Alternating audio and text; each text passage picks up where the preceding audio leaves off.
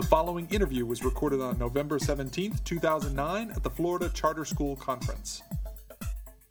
I'm here with Dr. Alan Bonella, and his talk was about the 6 things that you can do tomorrow to make your school an exemplary school. Hi, Dr. Bonella. Good afternoon. How are you? I'm very good, thank you. My title is 6 Things You Can Do Tomorrow to Create an Exemplary School, and I build upon my years of experience. I retired from the Miami-Dade County school system after 40 years. I was a teacher, a counselor, an assistant principal, and my last 14 years as a middle school principal of a large 1,600 student body, 6, 7, and 8 grade school.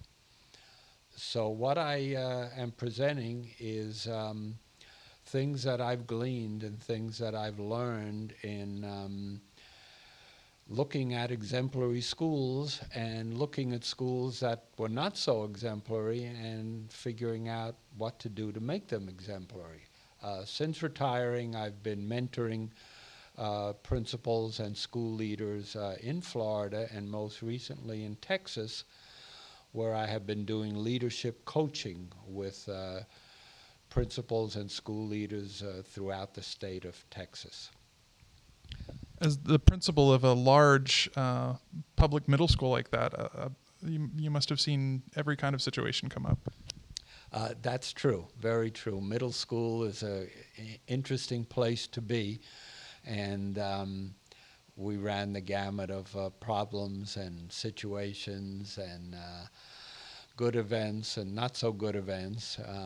We were a Title I school, which means we had a high poverty, potentially at-risk student body. So it was challenging.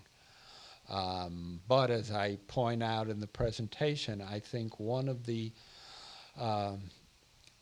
most important things that I did and encouraged in others was high visibility, and that's number 1 in the presentation, and that is to increase your visibility. Nowadays, so many principals are bogged down by paperwork, emails, cell phones, all types of accountability requirements and demands that they forget that probably the most important thing you as a school leader should be doing is being visible. By being visible, I mean out in front of the school in the morning when students arrive. I mean in the hallways when classes change, in the cafeteria when students are eating lunch, after school, out at the bus area, out at the front of the school. Visibility is super important. And it pays off because by being visible, you can avoid potential problems. By being visible, parents see you. They appreciate that. They feel that my child is being looked after. The principal cares enough, or the assistant principal cares enough to be out and around and not cloistered in his or her office. So I stress that very much. I use a quote in the presentation from a teacher. It means a lot to teachers and others to see their principal in the corridors, in the cafeteria, and at after-school functions. It has a big impact on teachers and on students to know that the principal is there and they're around. So I encourage people to think about how many hours a day do you spend in the office, how many hours in the classrooms, and how many hours just out and about. And if the hours in the office are greater than the hours out of your office, you've got to rethink what you're doing. I use a quote from Goethe. The things that matter most should never be at the mercy of the things that matter least. So very important to realize what really matters, and what I'm doing now, is that what really matters, or am I doing some of the very least things? After visibility, I found that delegating is a very big issue. Some school leaders forget how important delegating is and wind up taking so much on themselves that they're bogged down and they're overwhelmed and they're burned out and they're not enjoying the job anymore. So delegating is important, and it's important to do it in a way that you build on the strengths of others. If you have a person in your school who loves curriculum, for instance, why not delegate to that person those chores that have to do with curriculum? Data is very important in today's school system. Well, do you have someone who really likes crunching numbers and researching data? Or do you have a person who likes dealing with parents or dealing with community or working with teachers? And I quote from Marcus Buckingham, who is a rather prominent author right now, and he talks about finding your strengths and building on others' strengths. And in his book, Go Put Your Strengths to Work, he says all new managers at Toyota must now attend a 3-day manager training program that shows them how to spot the strengths of their subordinates. So very important if Toyota realizes it. And he also quotes from Yahoo. They take an online survey that measures their own talents and pinpoints their strongest aspects. So delegating is important, finding the right people to do the right thing. It also seems like that ties back into the first point about visibility. If you're tied down in your office because you haven't delegated anything, you're not going to have the visibility. Perfect point. You cannot be visible if you're doing things that other people can do, and that's why you have support people. Another quote I use is from Clarence Otis, who is the CEO of Darden Restaurants, which have Capitol Grill, Olive Garden, Red Lobster, Longhorn Steakhouse. He says, getting the right people in place who have the talent and capability to get the work done and letting them do it. So again, these business sources reinforce what we need to do in education. Delegate the right way, delegate the smart way. I often ask the audience, who are your closest support people? Think for a minute about who your closest support people are and what are they best at? What are their strengths? And are you using them in the right way? For instance, parental involvement, curriculum, master schedule, data interpretation, discipline, special education, technology, learning communities. Who can best enhance these aspects? Dwight Eisenhower said, leadership is the art of getting someone else to do something you want done because he wants to do it. And that's the big key. Don't just dump things on others, but find out, again, their strengths and what they want to be. I also quote from a book called Happier, which is written by Tal Ben-Shahar. He is a professor at Harvard. And this course, Happier, is the most popular course on the Harvard campus. You would be surprised. You would think it would be neuroscience or political studies, but no. He talks about being happy at work, being happy with what you're doing the things that will make you successful. And I also talk about Kim Marshall, and Kim Marshall has he is an educator, former principal, consultant right now. He's got a website called the Marshall Memo, and what he does is reads journals weekly, and then gives abbreviated forms of these journal articles, publishes them. They're online weekly. And he had quite a big issue on delegation and, again, the importance of delegating and delegating the right way. The third of the 6 principles is celebrations. And this sounds kind of perhaps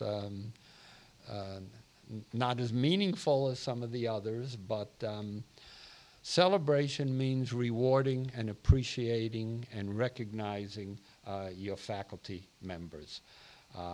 Mary Kay Ash of the Mary Kay cosmetic business said there are two things people want more than sex and money, and that's recognition and praise. And so we talk under Celebrating every day about recognition, praise. Are you taking the time to do that? And many times participants in my session realize, I have not taken that time to praise and recognize. I'm so busy that I don't have that chance to do that. We had, for instance, honor roll programs, report card pickup programs, a birthday card program where I had a list of every faculty member's birthday, and on that day I put a card in their mailbox. They appreciated it. We had a wonderful attendance recognition program where we rewarded the top homerooms in attendance, perfect attendance, etc. Students were brought on TV in the morning. We had closed circuit TV, and they talked about various accomplishments, sports, team winnings, band, chorus, accomplishments that groups or individual students might have made. It seems like celebration is such a key element in what you're talking about with motivating. And if you're going to be able to delegate to people and play to their strengths, motivate them to do the things that you need them to do, they need to feel recognized and appreciated. It all ties in so well. It does tie in, and they're simple things, but things that are overlooked. Sometimes it's the simpler things that we overlook and we don't talk about. Caring is a big thing, and that goes along with celebrating, because if you care about people, you're going to reward and reinforce and celebrate them. An unknown quote, but I think we've all heard, "I don't care how much you know until I know how much you care." And this is so important as school leaders for others to know you care about them and for you to show that you care about them. And for teachers to care about students in a way that students realize the caring aspect. From there we go on to number 4, which is conducting walkthroughs the smart way. Very popular now for school people to be involved in walkthroughs. And what this is making a point of visiting classes every day. Not going in like in the old days and sitting down for a 30 or 40-minute formal observation, but going in and out of classrooms and getting an idea, getting a snapshot of what's happening. Are students interacting, students involved, teachers up and around? Is the room attractive? Examples of student work. So doing walkthroughs is extremely important for the observer to learn realistically what's happening, and for teachers to realize I'm being recognized. He's been in my class. Teachers should not say, I don't ever see the principal, or I don't ever see the leader, or he or she comes in only at once a year when I have to be evaluated. But this goes along again with recognition and visibility. The actual walkthroughs, follow-ups would be conversations with teachers and students about what you might have seen, and getting an idea of any supplies lacking, any materials needed, any maintenance needed. Matter of fact, there was a book which I also quote, and it's called School Management by Wandering Around. And it's written by Larry Fraz and Robert Hetzel. It's a book I got my hands on when I first became a principal in '89, and it says all of these things. Get out, wander around, observe, see what's happening, interact. And I remind the folks, teachers want to see you, students want to see you, and parents want to see you. And then from there we go to what I call ask, don't tell. ask the people how they want to be involved, what they need, what they think of situations. The four most important words, I say, are, what do you think? And how often do we fail to ask someone, what do you think? There's a very good book by Neil O'Connors, and it's called If You Don't Feed the Teachers, They Eat the Students. And very true. If you don't feed the teachers, they wind up eating the students. And so ask them, what do you think? I do quite a bit of leadership coaching, and in leadership coaching, we've learned to ask powerful questions. We ask how and what questions rather than why. How can we accomplish this? What do you need? And these are the things that help people become involved and feel empowered. Sometimes school administrators feel that they've got so much to be done that they have to tell and tell and tell and direct, and they forget about getting that input, which is so important. Plus, that input helps those who are providing the input to feel a part of the whole situation. And then the last part is walk the talk, and that is where you set an example. We teach what we live, for instance. If we're working in a company that is not enthusiastic, energetic, creative, clever, curious, then we have troubles, and that's from Tom Peters, who's a big leadership coach. So setting the example with dress, humor, nothing wrong with trying to be humorous, seeing the light side of things, controlling your mood. School leaders cannot come in depressed or angry. If you feel that way for whatever reason, you've got to mask it, because people are looking to you and they expect to see an upbeat, positive mood.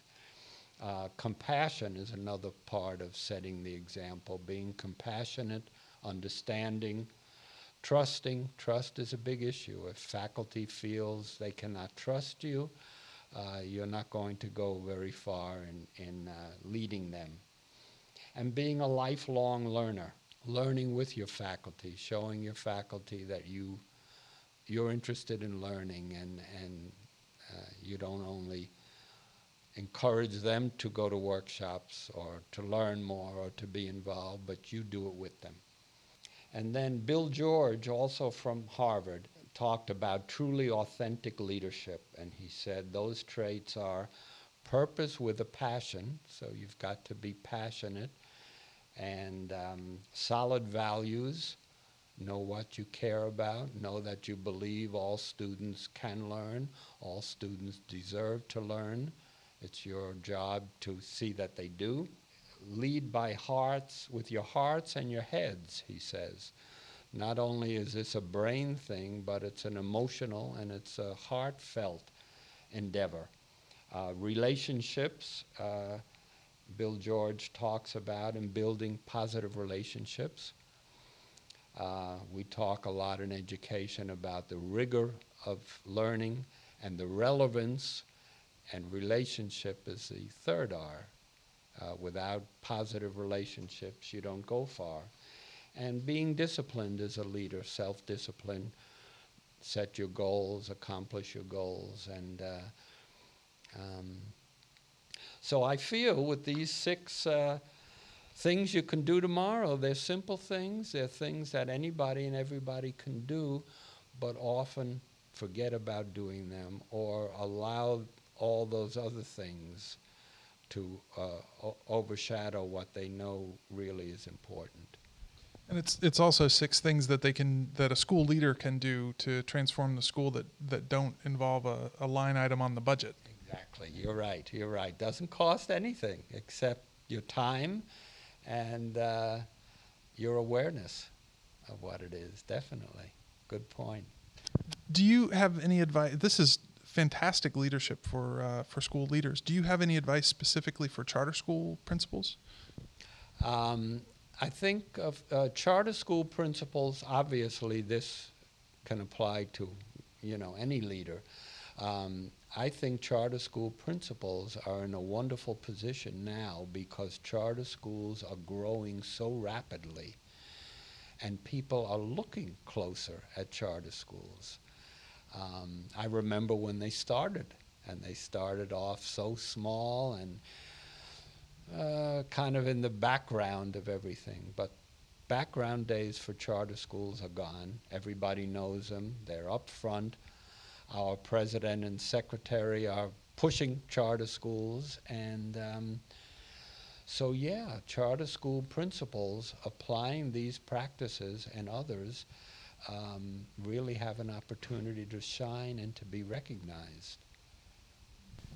Thank you very much. I've really enjoyed talking to you. Well, my pleasure. Thank you for listening.